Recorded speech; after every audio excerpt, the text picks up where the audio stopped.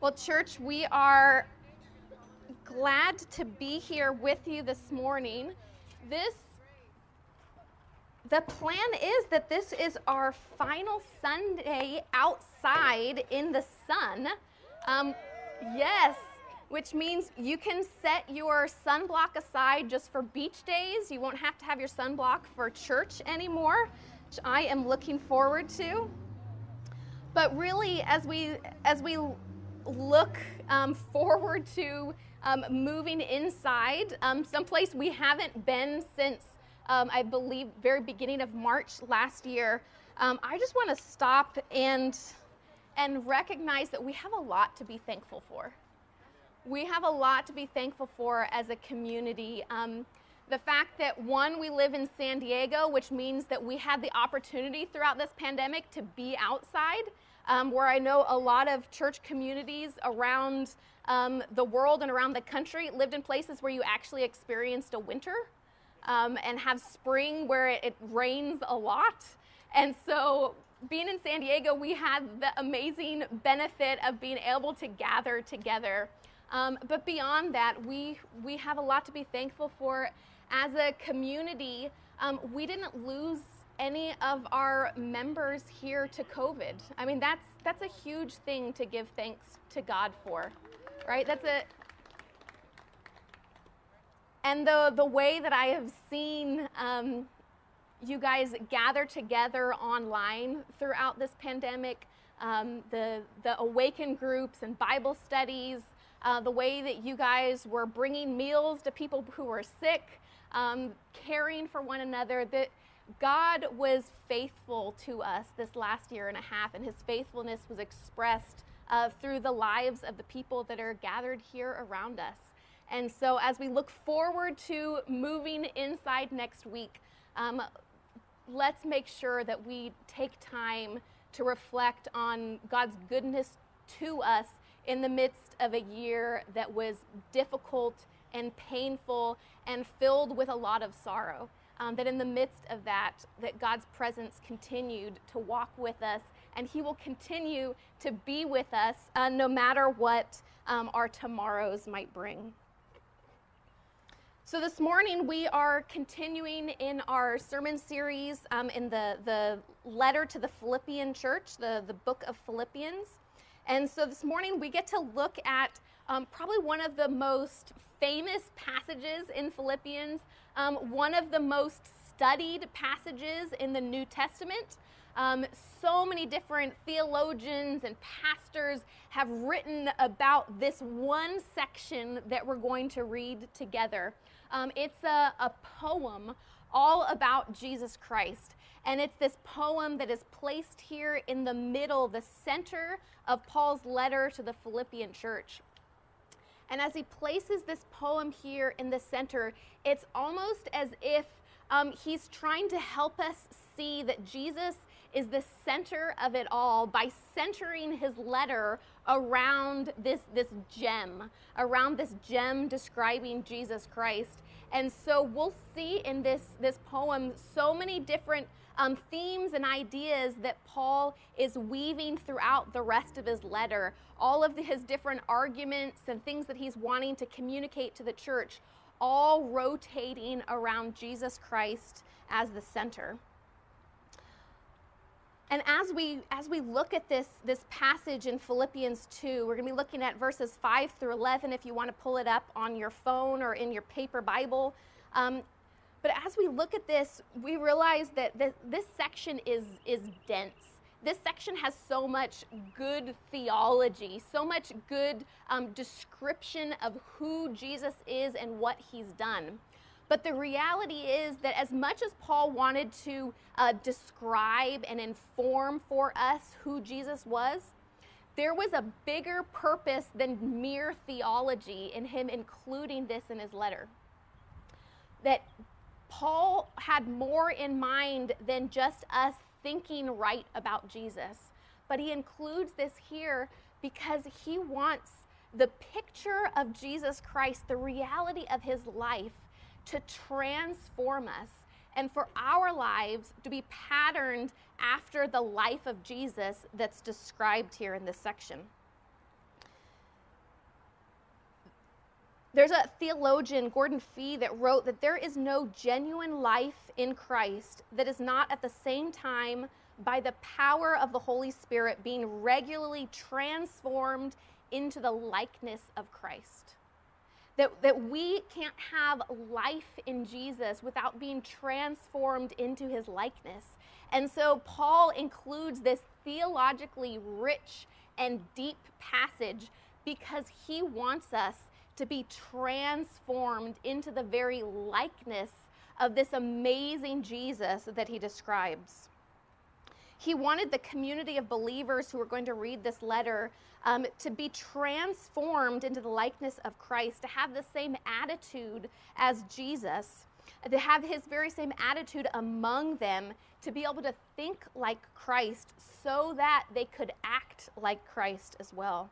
And so Paul presents for his first readers and for us two ways of living. Two ways of living. The first being that of selfish ambition and vain conceit. The passage that we looked at last week, when we looked at verse 3 that talks about this selfish ambition and vain conceit.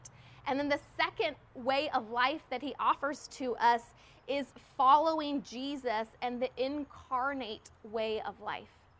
That we could either choose the way of selfish ambition and vain conceit, or the way of Jesus Christ and his incarnation. To be self-centered or Jesus-centered. To pattern our lives after the way of the world, or pattern our lives after the way of Jesus.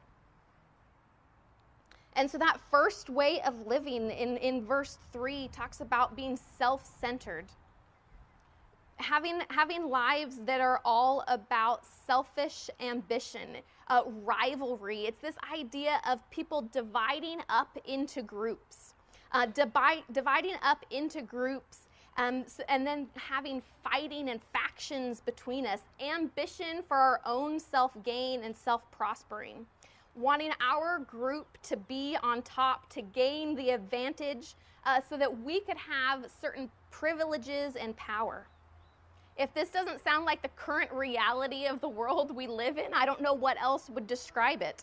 But this idea of selfish ambition, us versus them, and trying to make sure that we gain social power, political power, theological or financial power. Humans have this drive within us to dominate over others, to dominate in our relationships, in our work, as countries and nations. But in Jesus, we're given this other new way of life, one that doesn't need to dominate others. But Paul is holding this up for us. Would we be those who live in this place of selfish ambition, or live in the way of Jesus Christ? Do we live in this place of vain conceit? The idea here in these words, vain conceit, is like empty glory. Glory is this idea of something having weight or significance. And so he describes the problem of humanity, that we are a people who are chasing after empty significance. That we want to be worth something. We want others to recognize us. We want others to give us value and recognition, to see us as worthy. But the reality is that it's all empty. We're hungry for glory and significance, and we try to grasp onto it and hang onto it, and in the end it leaves us empty. And instead we see Jesus, who embraces humanity's worst nightmare, to be seen and treated as nothing. To be seen and treated as small and insignificant. That we seek after glory, and Jesus lays it all down. And so that second way of life that we can choose is the way of Jesus, centered on him. And so we read in Philippians 2, starting in verse 5, "Let the same mind be in you that was in Christ Jesus, who, though he was in the form of God, did not regard equality with God as something to be exploited, but emptied himself, taking the form of a slave, being born in human likeness, and being found in human form. He humbled himself and became obedient to the point of death, even death on a cross. Therefore, God also highly exalted him and gave him the name that is above every name, so that at the name of Jesus, every knee should bow in heaven and on earth and under the earth, and every tongue should confess that Jesus Christ is Lord, to the glory of God the Father. Paul writes, have this same mind among you. Think like Jesus. Have this same attitude in your relationships. This is how our interaction with one another should be, that it would follow in the pattern of Jesus Christ. So again, this passage isn't merely for cerebral discussion, an exploration of who Jesus was, but this is something that should affect everything. It should affect all of our relationships. It should affect our marriages. It should affect our parenting. It should affect our friendships. It should affect the way we interact as siblings and children and roommates and coworkers. That this life of Jesus, this mind that he had, that if we truly have this same mind among us, that it will transform every relationship and every interaction that we have.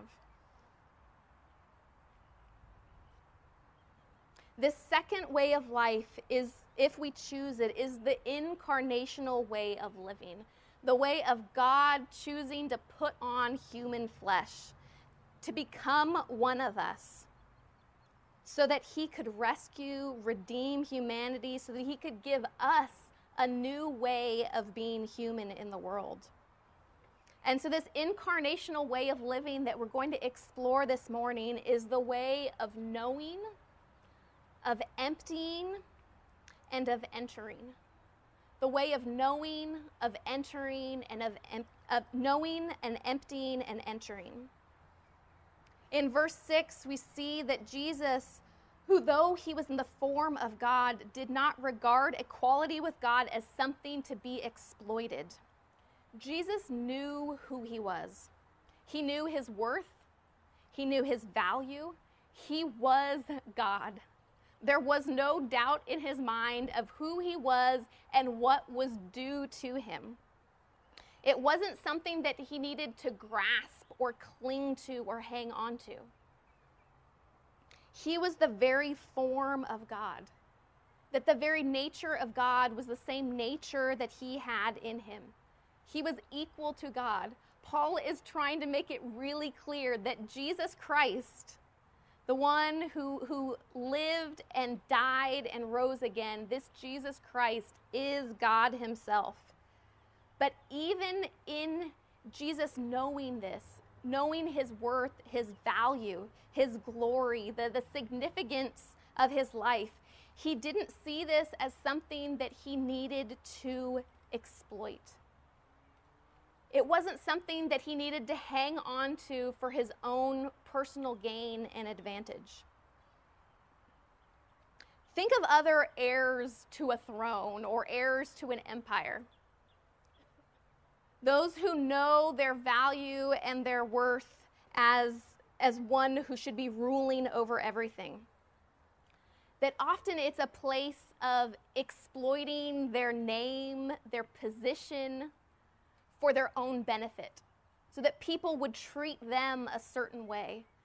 And instead we get this picture of Jesus Christ, who is God himself, but doesn't need to twist that in a way that would cause his own gain or his own benefit, to gain social status, to be expected to be treated a certain way. Like the idea of people who say, "Don't you know who I am?" when they're not treated the way they want to be treated. Jesus Christ was constantly being mistaken for someone else. People didn't recognize his worth and his glory, but he didn't have a posture of walking around saying, "Don't you know who I am?" Instead, he was able to let go of that, to let go of the need of others treating him a certain way or honoring him, so that he instead could come to serve. Jesus knew his worth, and so he didn't need to cling to glory or significance. Vince and I had a professor in college who, he was a pretty popular and sought-after speaker and pastor, and so people would invite him to conferences and to come preach at their churches. And there was a conference that he was at, and we heard the story from someone who saw this all unfold. And as everyone was waiting to be let into the conference room, everyone is lining up at the doors so they can try to get in and find a seat that's not in the very back. And they're just waiting there for quite a while for the doors to open. And suddenly a volunteer turns to a man in the crowd and says, "You don't need to be standing here. What are you doing over here? You can come with me. We've got a special room for you." And it was our professor who had been invited to come and speak at this conference. And there was a whole room waiting for him, probably a green room filled with food and drinks. He didn't need to stand in the crowd. But our professor, he knew where his worth and value was. He didn't need to walk up to people and say, "Don't you know who I am?" and try to force his way in through the crowd and the line. He had a sense of where his love, where his worth and value came from, and he didn't need to be recognized by the people around him to feel good about himself. But when we don't know ourselves, when we don't know our true value and where it comes from, as being people who are deeply loved and cared for by God, when we don't know this value, we cling to empty glory. We cling to false versions of ourselves that need validation constantly from the people around us, that we need worth. We need to hang on to worth from others to keep ourselves inflated. I think of those inflatable people that are outside of car dealerships, and they only stay inflated as long as that air compressor is turned on. And I think we sometimes are like those crazy inflatable people, that we need validation from others constantly to keep our sense of worth inflated. And so every slight or snub from others begins to deflate us. And so we walk around interacting with others in a way that's trying to extract something from them. We need them to fill us up, to make us feel wanted, to make us feel worthwhile, to make us feel beautiful, to make us feel like we are worth something, that we're accepted and good enough. We spend so much of our time in relationship with others trying to keep this false sense of ourselves inflated.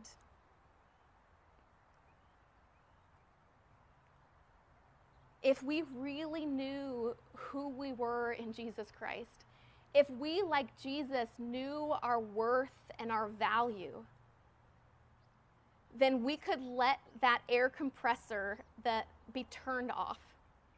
That we could begin interacting with each other in a way that I don't need you to validate who I am to feel okay and secure in the world. That instead we can just let all of that be turned off, because our true value in Jesus Christ is something of weight and substance, and that will keep us inflated instead of seeking after this empty glory, this empty worth from others.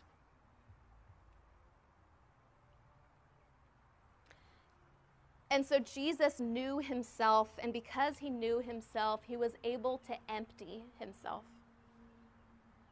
He knew who he was, even if most of the world didn't recognize him, even if most of the world didn't realize who he was. And because he knew this truth, he could empty himself.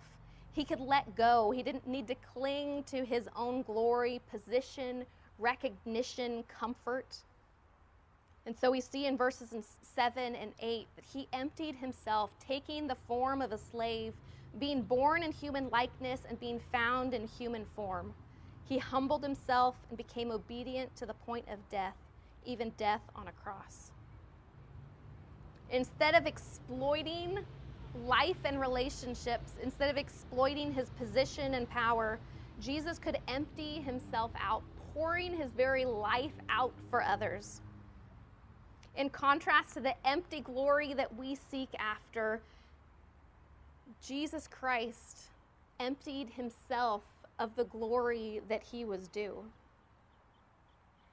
And he didn't empty himself in a sense that he stopped being God. He was true God of God, light of light. But instead, he knew who he was, and so he was free to give to others out of his true self, who he really was in God. He didn't need to be seen as the most important person in the world. This last week, I was hanging out with our two sons, Justice and Tiago, and Tiago just blurted out, "I am the most important person in the world." And so, of course, then his brother, Justice, turns to him and said, "Well, I'm the third most important person in the world." And so I'm naturally curious of, like, I can understand people thinking they're the most important. I don't understand being the third most important. So, okay, Justice, why are you the third most important person in the world? And he said, well, God and Jesus, and then me. I'm kind of shaking my head, trying to figure out how I'm going to respond to this in a good parental Christian way. And before I can say anything, Tiago responds, then I'm Jesus Christ. And I say, what? He said, well, I'm one more important than my brother, so I must be Jesus. and then Justice responds by shoving his foot in Tiago's face and saying, if you're Jesus, then clean my stinky feet. And then he said to me, I just did that to see if he really was Jesus. The reality is, Jesus, the most important person in the world, knows his worth and value, and so he reaches down and cleans our stinky feet. He doesn't need to walk around parading his worth. Instead, he can pour himself out on our behalf, taking on the very form of a slave, a person with no rights, a person who was treated as less than everyone else around them. Jesus Christ willingly took on that position to care for us, to serve us, and not only that, but to sacrifice his very life on our behalf. While other rulers lorded over their subjects, Jesus came in the form of his creation, in the form of a slave, in order to serve and care for the world. And my iPad just turned off because it's way too hot out here. And so Jesus emptied himself. He gave everything that he was for us. Can you imagine if we could live that same way? If in our relationship with one another, we could pour ourselves out, that we don't need to cling on to our own fragile egos, but instead could lay it all down and not only serve people, but have them treat us like a servant, and that we'd be okay with that because that's the way that Jesus has shown us. And so then as Jesus, first he knew himself, which allowed him to empty himself, which in turn gave him the opportunity to enter into our very lives, to enter into this world, to experience life as we experience life. Jesus didn't just keep a safe clinical distance from us, where he pointed a finger and diagnosed our problem and then prescribed a solution. He could have done that. He could have kept a safe distance from us, but instead, he entered into the mess of our lives. He could have even just come as a fully formed human man, ready to sacrifice his life on the cross. But instead, he chose to be born and to live 30 years before we even see any kind of what we would consider significant ministry happening. He chose to enter into our world for 30 years to experience our pain, our frustrations, our disappointments, to experience loneliness and loss, to experience heartache, to experience rejection, all of the things that we walk through in life. Jesus chose to put flesh on, to live in our world, to not keep a safe distance from us, but to fully enter into it all. And this is the way of life that Paul is saying that we're to pattern our lives after. In a way that we let go of so much of our own needs and wants and desires in order to follow Jesus into the way of loving and experiencing life alongside others. But when we enter into other people's worlds, it's painful and messy. It's so much easier to keep a safe distance. It's so much easier to hold people at arm's length. But if we're going to follow in Jesus' pattern, we have to be willing to let go of our comfort, to let go of our safety, to let go of our point of views, to let go of our need to have our egos boosted up, to let go of our need of self-preservation and protection in order to enter into the pain, the reality of other people's lives. But this is the transformational way of Jesus. Our lives and our world is being made new because God came near and walked with us. And this is the invitation we have, that in Jesus we would draw near to others, to walk with them, to experience life alongside them, to see the world through their eyes, to experience their hurts and pains. To not just have a clinical relationship with others where we diagnose their problems, but instead, like Jesus, we come alongside and we embrace the leper. We stoop down to be close to people who are in need.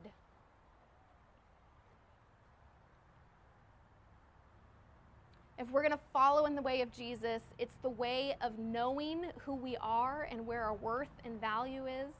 It's the way of emptying ourselves of that need for glory and significance and recognition from others, so that we can enter into the lives of the world around us.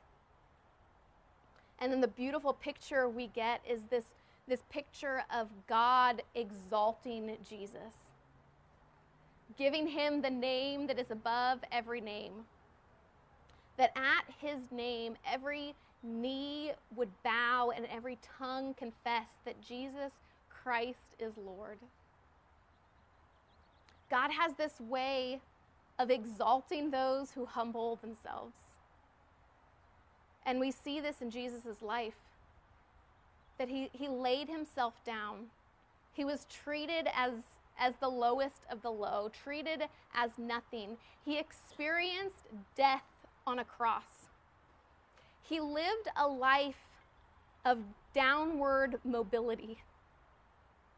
That we in the world, we try to climb the ladder of more worth and more recognition, And instead, Jesus walked that ladder backwards, coming down to be with us, giving up his glory and position so that he could experience our life, could experience the most humiliating death that the world could come up with at the time. And as he did this, God exalted him and gave him a name that is above all names.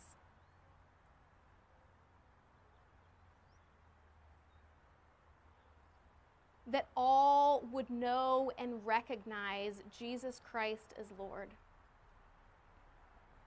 And so I think we need to ask ourselves, what are we expecting out of this life? Are we expecting triumph and victory in this world or the next? Because I think often for myself and people that I interact with, it seems like we expect triumph and victory in this world, and we're surprised when we experience suffering and humiliation. But instead, what we see in Jesus is he expected suffering and humiliation, and then God exalted him afterwards. Would we be a people who aren't surprised by the suffering, the humiliation, the being brought low that happens in this world? Instead, would we be surprised when we receive honor and glory? And maybe even a little bit wary of it. Because what we see in Jesus is that's not what this life is about. This life isn't about keeping our hollow self inflated by worth and recognition, but instead it's allowing ourselves to be poured out for the sake of the world around us. Because God has this amazing vision of the world, this picture that we get here in Ephesians chapter 2 of one day every person on earth, every created being, every power in the world, those spiritual beings, humanity, and all of those who have died, that one day everyone is going to recognize Jesus Christ for who he is. That the world will be made new. And that way, the way that that happens is the way of incarnation. Would we follow Jesus' pattern of life in every relationship and every interaction? Would we walk the way of knowing who we are, of emptying ourselves out, and entering into the world around us? Because we have this vision of one day every person knowing Jesus Christ as Lord. Amen. Worship team, would you come back on up here and lead us in another song? And church, would you, if you're able, would you stand this morning and let's once again just present our lives before Jesus Christ. Jesus, we are in awe of the life that you lived. The way that you, who are God himself, you who created us and created everything around us, the way you so willingly laid all of that aside so that you could come and be with us. Lord, we're in awe of your sacrifice for us. Being willing to be taken advantage of by your creation, being willing to be mistreated and misunderstood by your creation, being willing to be killed by your creation. All so that you could give us a new way of being human, that you could show us what life truly is meant to be all about. And so, God, we ask that through the power of your Holy Spirit, that you would enable us to follow in this pattern of Jesus Christ, that we'd have this very mind among ourselves, this very mind that was in Christ Jesus, who knew who he was, and because of that was able to empty himself out on our behalf. Lord, would we choose the way of Jesus and not the way of selfish ambition and vain conceit. Forgive us where we fail, Lord. Forgive us for the times that we have tried to keep ourselves inflated. Lord, forgive us for the times that we have tried to climb that ladder, trying to gain recognition in the world's eyes. Forgive us and help us to follow you one rung at a time as we lower ourselves like Jesus Christ was lowered. And God, we look forward to that day when together with all creation, we will sing your praise. And so this morning as we sing, it's with anticipation for that future coming glorious day when all will see you and all will declare that you are Lord. All for the glory of God. Amen.